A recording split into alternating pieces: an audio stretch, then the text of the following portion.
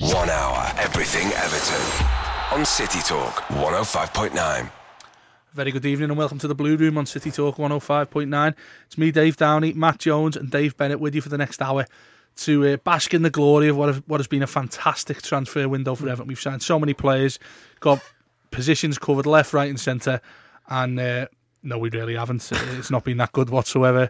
It's actually been pretty poor, pretty drab. We're still waiting on confirmation of Aaron Lennon getting over the line. And other than that, it looks pretty sparse and pretty desperate. Dave Bennett, what's your initial reaction to this transfer window? Well, we've got to be happy that John Stones is here. We're looking at the positives, haven't we? I mean, we've much maligned the lack of activity of players coming in, but the fact that we've managed to hang on to John Stones and the window's shut and it's actually official now that we have kept him, that's a massive plus for us, and kudos to the board and Martinez for making that happen. But in terms of players coming in, it is very lacklustre compared to when you think of what finances have been spent elsewhere in the league by teams in and around us. It's one of them where you do worry a little bit because it's a very competitive league this season. But as I said earlier, in the season at the very start, I think Cleverley and Deulofeu, they're more than £4 million worth of player when you adding up what Everton have spent. So I think that they are two good additions that we have managed to get in. I mean, Cleverley, I think, started really well for us, and it's disappointing that we're going to miss him for a couple of months. And Deulofeu showed last week, since we last had a show, what he can do this season and how good he could be for us this season. So I still think we've got one of the better squads in the league. We're defo worthy of being up in the upper echelons if we get it right tactically on the pitch this season. Matt, that's probably as brightest thing as you're going to get. I take it on this show tonight because from my point of view, it's been absolutely dour. Well, Martinez said then he wanted to start in the transfer window, with a stronger squad. I don't think anyone could deny the players we've brought in. The squad is bigger and there's more depth in certain areas. But presuming this Lennon deal does go through, which is meant to be about £4.5 million, Everton will have spent about 20 million now. And I look at the players we've brought in, and I don't think any of them really immediately improved the first team. And I think that's been the case for the last two summer windows, because we brought in all the loan players in Martinez's first season. We signed a couple of them in the second season, and this year again, there's no player there who will look at immediately and think he's definitely going to come into the team and he's going to make us a much better side. They're all kind of squad players. They'll do a job in a few positions. Deulofeu's still quite raw. Granted, he's got massive potential, but I don't look at the squad and think we've made any major gains from the first 11 from last season. I don't think we're any better equipped to cope with the problems that we had last season in terms of breaking teams down who were going to come in and bunker in at Goodison Park. And I think we've got a lot of players in the team who all love the pitch to open up in front of them. But as we've seen against Tottenham and as we've seen at times already this season, teams aren't going to let us do that. They'll cotton on to that very quickly. So hopefully they can get something over the line in terms of a creative player in the last couple of hours. It goes on till 8 o'clock, I believe. But yeah, I look at the squad and I'm still a little bit concerned about various areas of it. Yeah, as we know, miracles can happen, can't they? Often don't happen when you're an Everton fan, but we are live, so we'll keep you updated if anything does happen. We've got Sky Sports News on here. They probably won't tell us much anyway, but we'll keep our eye out. They're doing the best, but the one major move tonight seems to be Jonathan Walters handed in a transfer request. I think Sky have had a bit of a nightmare today. I'm just looking at the guy at Melwood there. He looks like he's bored himself to sleep at some point today. He looks like he's just got up. Can I away from Everton on this deadline day? This Berahino thing's wound me up. It really does me head in. When he came out and tweeted and said he won't play for West Brom again, he won't play for this chairman, and looks like he's just going to rot there for at least until January if Tottenham haven't managed to persuade them at the last minute to part with him. And I just think these players, why sign a contract if you're not going to honour it? It's a joke. It really is, and it's testament again to go back to John Stones, to the way he's handled himself and got on with the job. I know this is Berahino's second window of trying to get out the club, so I can understand he's grew a bit more frustrated, but don't sign the contract, lads, if you aren't going to turn up and play. No, I agree. I think he's completely embarrassed himself by doing that, especially with the backdrop of the Stones issue there, not how well Stones has conducted himself. Whatever newspapers, rumours decide to make up on him or not, he certainly looks to be the model professional, and long may it continue, certainly in an Everton shirt anyway. The point I want to make, Dave, I think the Stones thing it's always going to be a big issue for fans who are, I'm going to say pro-board, but those who are not as I don't think anyone's pro-board. No, I think there's just people who are less anti-board. Yeah, I agree. That was for want of a better term, if you like. But I think that it's easy to make a lot of how important it is keeping John Stones when we haven't signed anybody ourselves. I think it's all well and good. The intent rejecting a bid is fantastic, particularly in the current climate where top clubs cherry-pick players whenever they want. I think it's a great sort of stance to take against them. The problem I have is, it's all well and good having the bottle to do that sort of thing, but on the other side of it, it's like, well, yeah, we'll keep hold of him, but there's very little by way of ambition shown on the other facet of football, and that's bolstering your squad. That's trying to improve and progress as a team, and we've shown absolutely none of that. I don't think in this transfer window. In terms of marquee players, no, but I mean, look at but in terms of first 11, though, like Matt said, our first 11 needs work. Arguably. No, I'd say we've got. Gareth Barry plays, Dave. He does, but that's the thing. Gareth Barry doesn't have to play. There are options, and I mean, I would have. I think we missed a big trick. So there's this failure in the market then, because it is a failure today. I'll state that as a fact on the show. I think it's a failure, our transfer dealings today. Because of this number 10 thing that he's gone on about. Let me point out that I was doing. But do you point the finger at the manager here? Is the manager we don't know. We don't know whether it is Martinez being shrewd in terms of what he wants to do, or whether it is the board saying, no, you can't have a target that he wants. But look at players like John Stones, like Seamus Coleman, who were bought and people not really thinking much of the signings, and that they've gone on to do really good things and are worth both players are worth vast amounts of money now from the little outlay. So who knows whether Holgate's gonna go on and do this in the next year or two, because he's thought of as much at Barnsley as Stones was. Who knows what this Argentinian kid from River Plate, Murray's going to do. It's what he's been condemned by some correspondents over that side of the world, but we've seen something in him. Who knows whether he's going to come in and be the guy, and the striker could also turn out to be a gem. I mean, the times other teams in the league, Swansea in particular, unearth players that like a Michu or someone where everyone's like, who's that, and he turned out to be a really good player. Just because it's not a marquee signing doesn't mean in the long term it's not going to be a good signing. But I mean, I would have liked to have seen more marquee signings. Of course I would have, like any fan. I'm not saying we shouldn't have signed more marquee players at all. I agree with that. I think a club like us, you've got to pick your battles in a way. You've got to try and get these unearthed gems from far corners of the world, and I've got no issue with that. But I just look at the other teams in the Premier League, and you touched upon West Brom there. They've made a big statement about keeping the best player, and they've gone out and spent over £30 million as well this summer on players like Rondon, on Johnny Evans, James Chester, Ricky Lambert. They've spent a big amount of money. All players that our fans would have fumed if we signed. Yeah, but that's beside the point, isn't it? If Everton had gone out and spent £30 million, they'd isolated targets and they brought someone in who was going to immediately improve the team.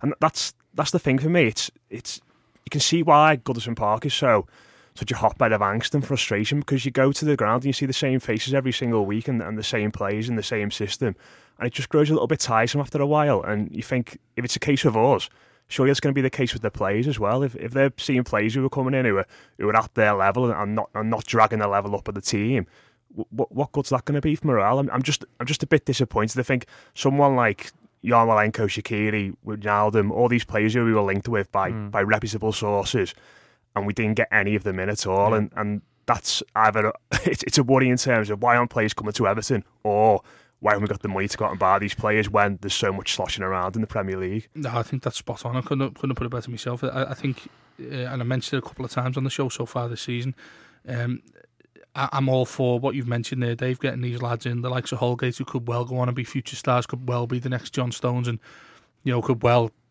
make our side worth upwards of hundreds of millions of pounds. That's fantastic. But I think if you adapt to the policy like that, that's all well and good. Keeping Stones again is another fantastic statement, but we're in the here and now, and there's very few. I'll make the point again. There's very few players at Everton who you could say are at the pinnacle of the career.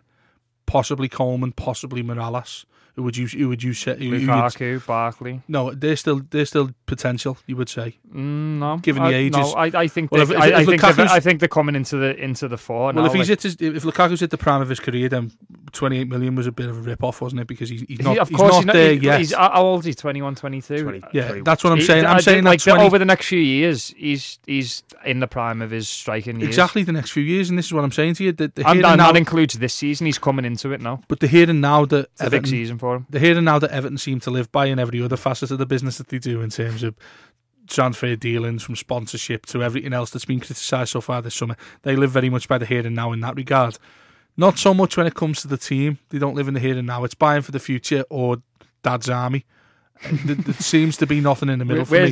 The Dad's army was Smith's days. Do you know? Like, let's look back to them days actually when we would have just brought Mark Hughes in at 44 and Ginola with his all grey hair and players like that. I mean, it's far flung. That's why I struggle to pounce on the board as much as some people, because I think back to them days in the mid to late 90s and early 2000s where we were so poor, and the players, the calibre of player, and at what stage of the career they were coming in was so bad. I think Everton are a much better side and a much better squad than then. But it's all relevant though, Dave, isn't it? Everybody else is better than back then as well. Everybody else that's around us is better.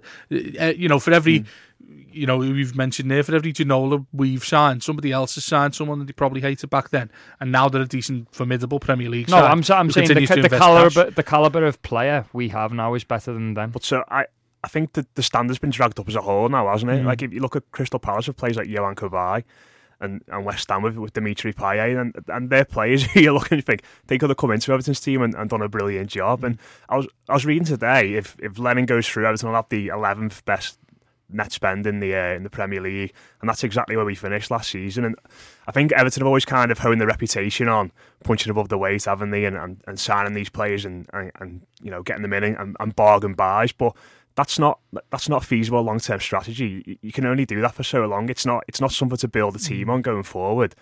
And if we wanted to drag ourselves back up into the top 7 this year, I feel like we should have done a lot more. That's spot on. I can't. You can't defend what hasn't happened, really, can you? Because it needed sorting out in the summer. The first thing people will throw at us if you disagree with it is the fact that there's no European football this season, so they automatically think by default we should do better. But I don't think that's a given with the likes of the teams around us having spent so well and bolstered their squad so well. I am generally concerned. I think from what went to, and I wasn't overly optimistic as well, as most people know who listen to our show.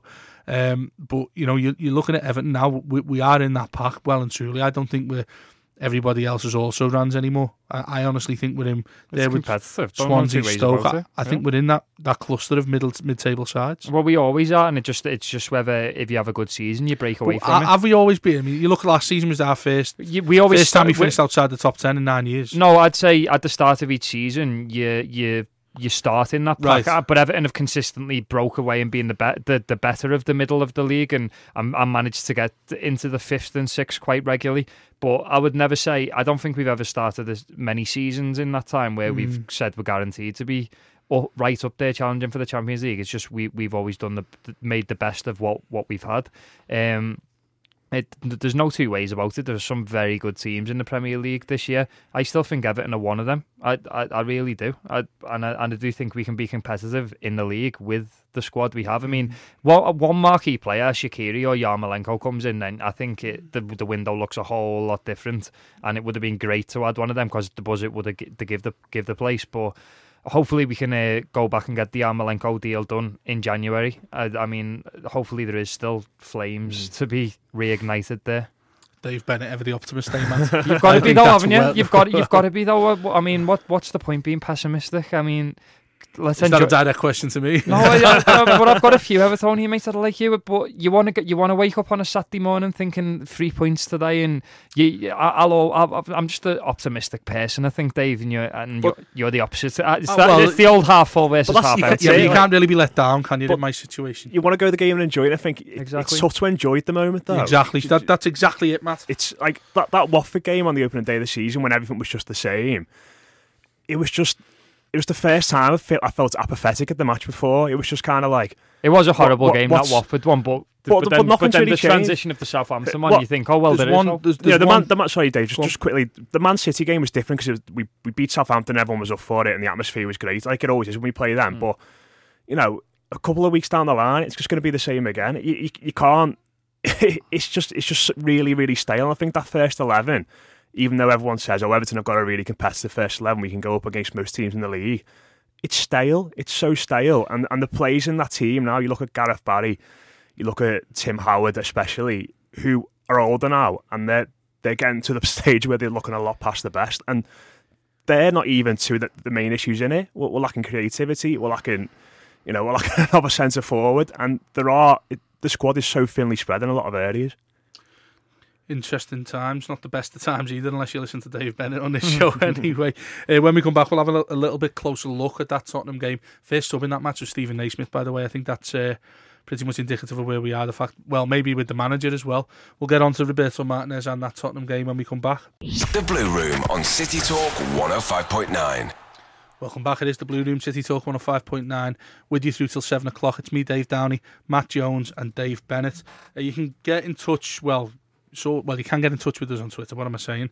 You'd have to tweet me though. This isn't just a plug for myself. It's because Ped's got the login details. I'm on the Blue Room, yeah. Oh yeah, there we go. Saved by the bell. Yeah. Dave Bennett at the Blue Room EFC if you want to get involved in I've got 8% battery though, so find Dave Bennett to charge it. If not, at David Downey 17 if you want to get in touch with me and tweet any of your thoughts on the show, which a couple have already, and some very pertinent points made here. What have we got here? Someone's tweeted me saying the number 10 we've been waiting for on its way to Goodison. I presume that's a picture of a bus. John Jackson says turning down 8 million for Naismith, but watching Hernandez go for 7 million is absolute madness. I think there's a few mitigating circumstances involving wages and stuff like that there, but that's the exact type of player, Matt, that you'd think Everton would be pouncing on. Yeah, I've got no problem keeping Stephen Naismith. I know 8 million sounds like a lot of money, but at this stage in the window, when you've got no time to come in and get a replacement in, I don't think there's any issue keeping all of them now. You know, if the offer had come in a week ago and we had time to isolate a replacement or put it towards another player, then that's a completely different matter. But with hours to go in the window, no, we had to stay. Yeah. And a Liverpool fan getting on at me saying, how on earth did you lot not sign a goalie and a striker?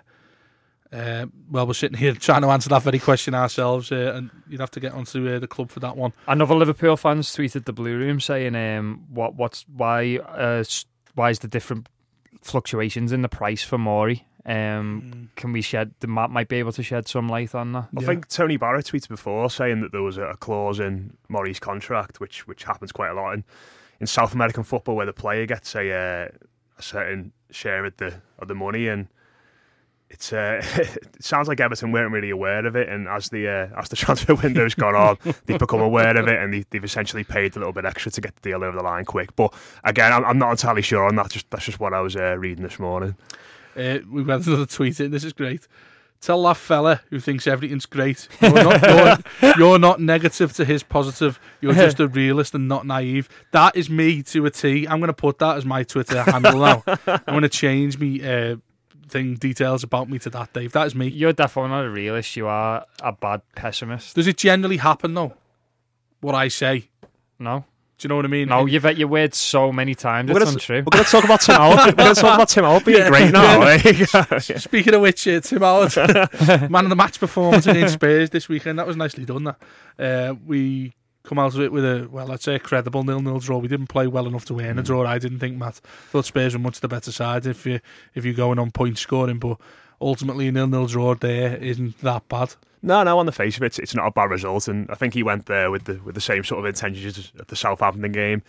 Same team, apart from Oviedo coming in at left back, and it just kind of didn't really work. The team was very fragmented. There was no attacking cohesion, no defensive cohesion. I think Spurs got the tactics spot on. Really, they put three energetic midfielders in the middle of the park, stopped Barry and McCarthy from getting the foot on the ball.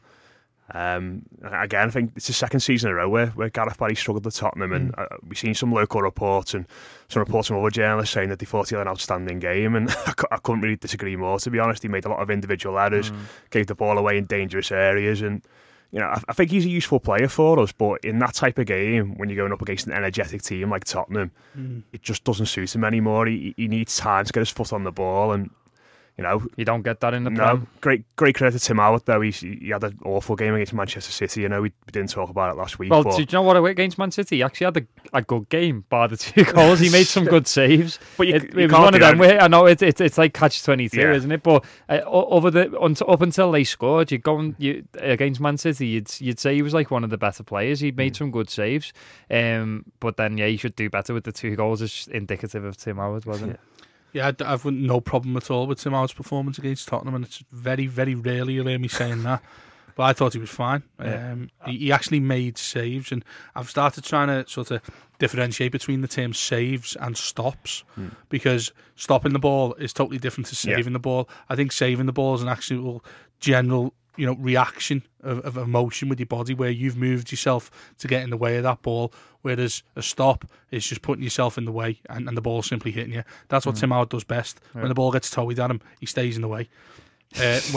When he's got to move for it, that's when he generally has difficulties. But to give him credit against Spurs, the 2 sort of one-on-one situations that he had, he coped with them really well. He moved his hand towards the ball and he saved them. Not to be as patronising. So he was an actual goalkeeper then. But I just think an informed Harry Kane goes round him there, and he would have the movement he's made to save that shot from Kane. I think he would have made the exact same movement, and he would have been sat down on the floor, and Kane would have just walked it in. But is this you criticising Tim Howard and me? No, it's like we just. I'm like Durham, man. I just take the opposite to what you're saying.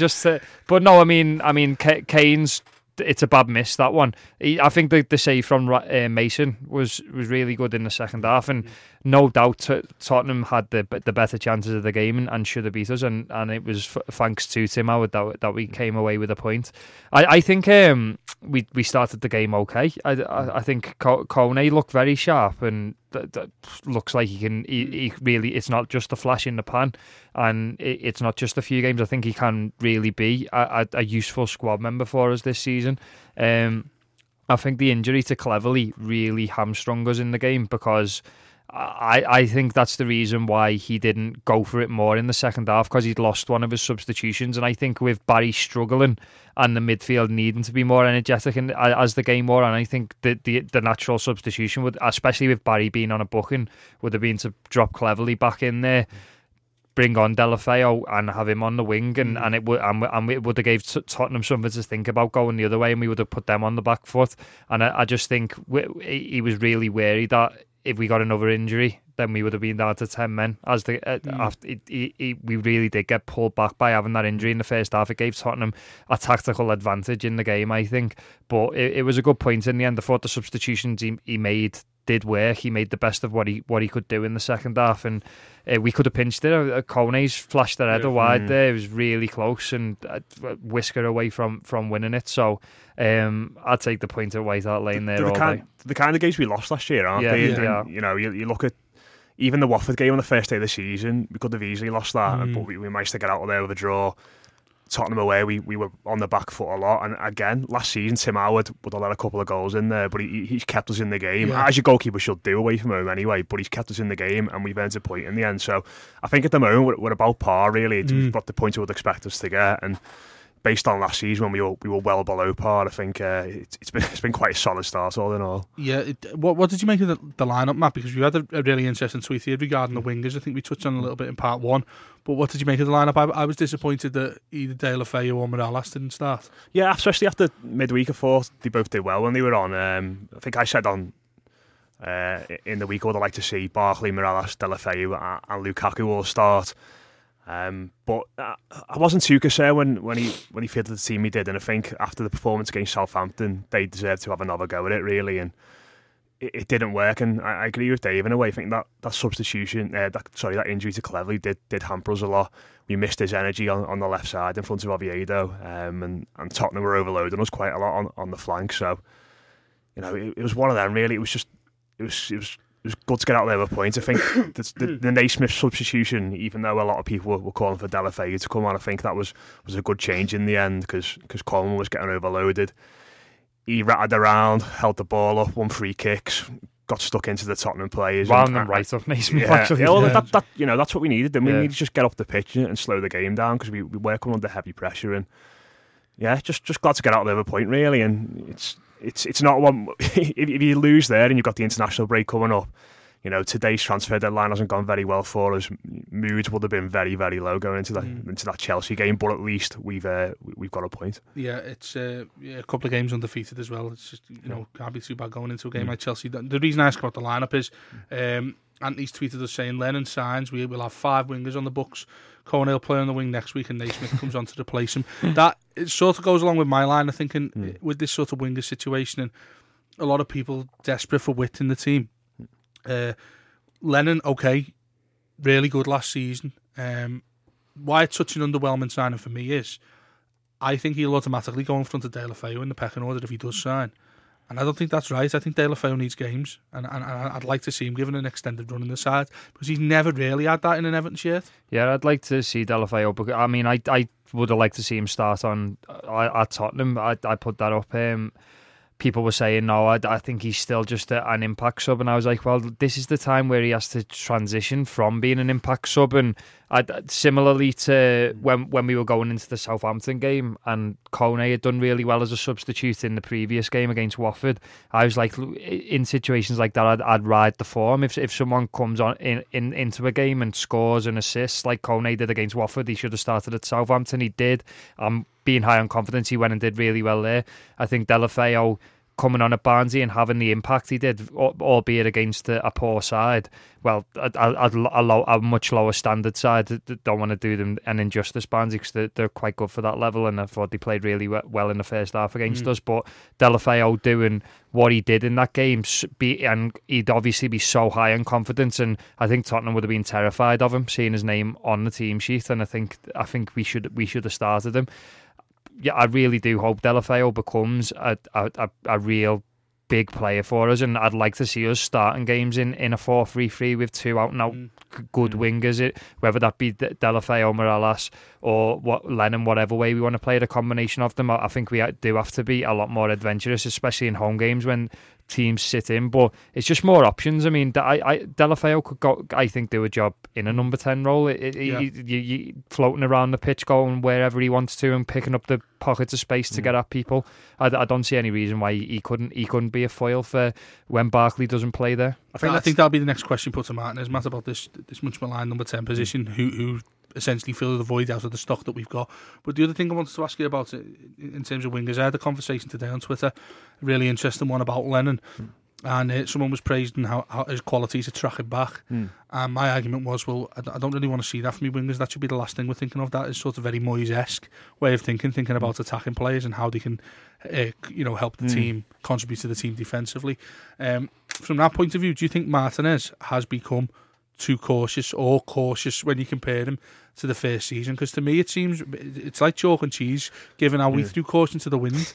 You were saying last season he wasn't cautious enough, so you can't. I know, but I'm saying in terms of that first season, contrast that with what we've seen over the last 2. In general, I think he's starting to find the balance. I think I've been given 2 samples to taste, and I like the first one. I think he's definitely become more reactive rather than proactive. I think there's a lot of games now where I'm sitting there watching us and I'm thinking, he's waiting for something to happen here. He's not going to affect the game himself. I think Tottenham was quite like that for a spell in the second half, and the Manchester City game, especially after 60 minutes, you could just see that the tide was turning the game, and they were starting to get really on top. And I thought, this is the time to make a change in the match now. He didn't do it. Same against Tottenham. Bit too late on his change, bringing Naismith on. We could have easily been 1-0 down. So I think he's definitely a few shades removed in that sense, but I can understand why he's been a bit more cautious this season, because we've all talked about how big a campaign it is for him, and those first few games we've got have been really difficult. And if we go to places like Southampton and Tottenham and we're wide open and we play attacking football and we get turned over, the pressure's going to be on him straight away. So I think that's understandable. Hopefully now the transfer window's done, we've got some new players in. He will throw caution to the wind a little bit, but. You can understand. Yeah, definitely. Yeah, Dave, you're getting pelters here. just what Dave was saying. I think the 4-3-3 system's interesting. What Dave touched upon there. I think that's something we could see a lot more going forward. I'm becoming less and less convinced about McCarthy and Barry as a pair. I don't think it's working as well as it was. I think Barry's struggling to get around the pitch. He's making mistakes, and I think that's having an adverse effect on McCarthy's game as well. But if you look at Southampton, when Barry played behind a four-man midfield as well, like a 4-1, 4-1 or 4-3-3, as it can become, he's looked a lot better. So that's something I'd like to see going forward a bit more, because Barry gets more protection then. It allows McCarthy to get forward. He's a bit more advanced. I just don't think that two sitting really works as well as it used to. And if we change the system to out-and-out wingers and McCarthy and Barkley next to each other, it could work a lot better. It was one I did mean to ask you, actually. It completely slipped my mind about McCarthy. Quite a little bit of flack for him after that Spurs game. He not really... He's set the bar very high, hasn't he? He seems to be suffering a little bit, though, Dave, so far this season. He hasn't been great. Well, or is that because of Barry? A lot of people say that is the excuse for him. That is the mitigating circumstance to James McCarthy's game, is that he's doing a lot of Gareth Barry's legwork. It could be a combination of a few things. It could be the fact that he's having to do even more of Barry's work as Barry gets older another season again. It could just be the fact that he's just having a little bit of a dip in form when you consider he's set the bar so high. What I hope it isn't is, I have it on quite good authority that he was close to trying to get a transfer away from the club this season, and I'm hopefully that isn't the issue, and it's like a situation where he's a bit disillusioned with his place in the club. But I think he's a class act and a very key player for us, and I'm pretty sure his performance levels will rise up again. Right, we'll take another break. It's the Blue Room on City Talk 105.9. Don't go away. The fans, the team, the gossip, the results. You're listening to the Blue Room on City Talk 105.9. Welcome back. It is the Blue Room on City Talk 105.9. Matt Jones, Dave Downey and Dave Bennett, in no particular order there. Couldn't say I was the first one, could I? Reverse alphabetical order, that is, mate. You don't think that too quick for my liking there, Dave. But, you're due for one tonight, because you're getting absolutely down. Both battles this evening. I'm playing the reverse pantomime villain by all accounts. There is being positives, but you're doing my head in tonight. It's being poor, end of. And Dave, again, if you think this is from SLEFC, if you think we're getting Yarmolenko in January when he's on a free, then you are living in dreamland. He generally does, Dave, though. He's a DJ, isn't he? He loves all that sort of euphoria of nice songs. I wish I was that positive, to be honest. Me too. Since we haven't got any great signings to talk of, or indeed yet the Aaron Lennon deal hasn't been confirmed, take a little look at what you've made of the season so far, in terms of, well, not only from an Everton perspective, because you mentioned earlier, I think we all agree we're pretty much level par for what we've seen so far. Who's surprised you the most, Dave, in a positive sense? I think the business Stoke have done is interesting. They imploded a bit on the weekend, going down to 9 men, but I think what they've done is really good, and I think hats off to Mark Hughes. I didn't really rate him much as a manager, to be honest, especially after the stint at QPR, but I think he's doing a good job there, and I think Stoke will be pretty competitive this season. And I think looking at what Bournemouth have came up with in terms of a solid base, they remind me a lot of how when Swansea came up under that guy over the road who likes character when he was managing there, and they had a good bunch who were equipped to come and be competitive in the Premier League without many additions. So I think Eddie Howe's Bournemouth, I think, have impressed me too. I think they could do all right. It's an obvious one, but for me, you've got to say Manchester City. I know they're the top of the league and they've won every game, but when the season started, they signed Raheem Sterling, and there was not many people who thought they'd added too much to a team that was looking a bit stale, and they've got a lot of players who are getting close to the age of 30 now, but they've signed him, they've brought in Delph.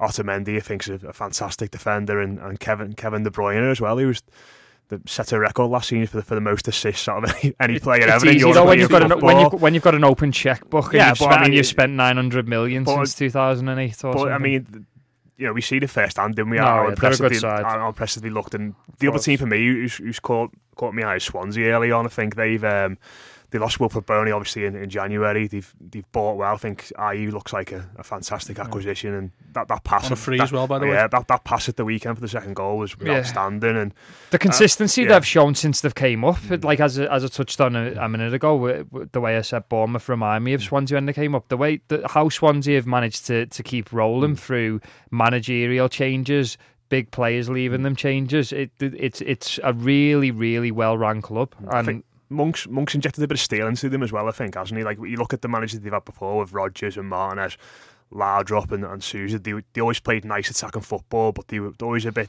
soft defensively, whereas you look at his teams now and you think they could go somewhere and be solid in defending and stop you from scoring as well. So I think they're adaptable. They've got some quality creative players, and I think they're probably going to be the big surprise package this season. Yeah, I'm going to go for Leicester. So far, I think. I thought it'd be an absolute capitulation putting Ranieri in charge, because he's a club a minute manager, isn't he? Famously known as the Tinker Man. He's still living by that as well, I think, in the media. People are still calling him that, like 15 years on. I think they need to get over that one a little bit. But Mahrez, who's played for them, I know it's an obvious one. He scored 4 in 4. Absolute whip of a left foot. Yeah, and he's looked really, really good so far this season. He finished last season really good as well. Yeah, I think it's interesting the amount of sides, and I know we've mentioned them, but Palace as well. I mean, you look at the away result they've got. West Ham go to Liverpool and Arsenal. Yeah, but that's typical West Ham. They've won them 2 big away games and got beaten them 2 very winnable home games, albeit against good sides in Leicester and Bournemouth, as we've pointed out. But that is just true West Ham, isn't it? That what they've gone and done. They're like the London Everton West Ham. I've got a bit of a soft spot for them. I think if I was a Cockney, that's who I'd support. I've always had a bit of a soft spot for West Ham. Love to have done their business today, by the way, Matt. They brought in about 12 players. Jelavic as well, yeah. But it's interesting what they just touched upon there. I think the statistics going around isn't about teams not winning at home, and I think a lot of that's to do with, I think at the start of the season we all said that we felt the top 4 was kind of a closed shop, and it would be, those 4 teams who were in there last year, and we wouldn't be able to see anyone breaching that. And I think over time it's kind of encouraged teams to not really go to these places away from home and try and attack. They're more than happy to sit and play on the break. And if you look at most teams in the Premier League now, and I include Everton in this, they're more suited to sitting deep and counter-attacking against teams. And I think as the campaign goes on, I don't really foresee this trait of home teams not winning many games changing. I think it's something that's going to come more and more into the Premier League as teams try and be cohesive and spring against the top sides. Has that got a lot to do with crowds as well? Because I've seen an interesting debate in a couple of the newspapers this week about not only attendances but how vocal home fans are, and we can all attest to this, being Evertonians at the moment, and seeing how sort of volatile Goodison can be towards our own players. The pressure's off away from home. That's what I was going to say. I mean, you take Everton as an example. Taken 4 points from 6 away from home so far this season, and won a game away in the League Cup. You compare that to what we've been like at home and how certain players have reacted to sort of fan abuse and stuff like that. Then, it's quite easy to make that correlation, Matt, isn't it, between, I think it's 7 out of 40 home wins in the Premier League so far. There's a pressure on you at home to attack teams, isn't there? If we played against, even though we're suited to playing counter-attacking style, if we'd gone up against Watford on the fird day of the season and just sat back deep and said, you come and attack us, can you imagine what the crowd would have been like? Would have been, get forward, you need to push on and attack them, and that's not how you're supposed to do it at home. You're supposed to get at the other team. You're not supposed to sit deep and wait for them to come at you. So it's an interesting dynamic, and a lot of people have said, well, eventually it'll kind of even itself out. But I can see it staying for the whole season, to be fair. Hopefully. Do you know what question I think seriously needs to be addressed? And it's Pardew. I think you've just touched on Palace and what they've done. They've done good business and they're a really competitive side now. And I think Pulis did a great job in steadying them and making them a solid Premier League team. But Pardew has kicked them on a bit. And I mean, he's been much ridiculed as a manager down the years. And especially on this show, we've had our run-ins with him, like Moyes had run-ins with him, and he said derogatory things about Everton in the past. So we tend to have a dislike for the man. But I mean, you've got to start thinking it's not as much as a fluke now. He went to West Ham, took them to the cup final. Just one moment of magic from Steven Gerrard with the last kick of the game has stopped him from winning the FA Cup with them. He went to Newcastle, took them to within a whisker of the Champions League, and for some reason, like because the Geordies are just mad, even when they were doing well, they wanted them sacked by any means. But he leaves there. Newcastle nearly get relegated. He goes to Palace. He's doing a really good job at Palace. Is it time to say that Pardew is actually a good manager now? No, or I don't think so. He absolutely bombed at Charlton. So, and if you look at his career, I think it's always been full of peaks and troughs. He's not really ever gone anywhere and done a consistent job. He's either been, look at that Newcastle team, like you mentioned there, the one that finished fourth. They were absolutely superb for one season, and then the next season they were awful. But just think what he was up against at Newcastle. Even when they were finishing fourth, they hated them. But his whole they didn't actually finish fourth. His whole managerial career is like that. Like last season, I think Newcastle started awfully. It was maybe just a bit after the start. They won 5 games in a row, and then after that, they lost 6 games in a row. And then, all right, John Carr was in charge at the end of the season, but the team he built lost 10 games in a row, and they're just kind of on and off all the time. Last season in the Premier League, they were in a respectable position when he left. When he goes to Palace, he beat us in his last game, and they were doing all right in the league. Top 10 at the time. Yeah, and his departure seeing them slide to near relegation, and I think it's time to doff your hat a little bit to Alan Pardew. I really do. I think making no friends tonight, Dave. Let's be honest, do you know he'll definitely be hating this? Baz from Toffee TV, who used to be on here because he's Pardew's biggest critic, and I remember him having a huge disdain for the man. But I think as a man, he's got his failings at times. But I think as a manager, you've got to start giving him a little bit of respect for what he's done now. Speaking about those away teams as well, 8 out of his 10 he's won as Palace manager away from home since he's been back there. That's title winning form. The suited, aren't they, to play in that way? Like we mentioned, there's so many teams now. They've got Balassi, Zaha, Punchin, even the new lad they brought in, Bakary Sakho, and then you've got Kabay who just sits in the middle and just pings balls to them, and they can transition so quick, and that's how a lot of teams in the league are starting to play now. Yeah. We've got 1 minute left. Dave, have you changed your prediction of where Everton will finish this season? I said 7th. Didn't I say 7th? Yeah, I think so, and I think I'd still say we're in and around 7th. Yeah, definitely. Matt, I can still see us finish between 8th and 12th. That's what I said at the start. I'm a bit concerned we didn't improve our first 11, but in January, hopefully we'll go and get someone like Yarmolenko who'll give us a bit of a boost. Give us a cup. Take it seriously. Yeah. I mean, the League Cup, we've nearly gone out again there last week. It was a strong side that he put out, but there was needless changes. We should be playing the games in the League Cup like it's a league fixture. Change it like you would for a league game, and that's all I'd say to him. I mean, give us a top 10 finish in the League Cup, and you're a legend for us, Roberto. Just play for the League Cup, give us a good run in a cup and get us to Wembley. That's what we want. Definitely. And the fact we finished today's show on transfer deadline day talking about how good Alan Pardew is and how poor of a transfer window Everton has, I think it's time to say goodbye, and we'll be back at the same time next week, hopefully with it. Well, there's no game, so we'll be pretty much in the same mood. Podcasts available as always. You've been listening to The Blue Room, and we'll see you next week. This is The Blue Room, City Talk 105.9.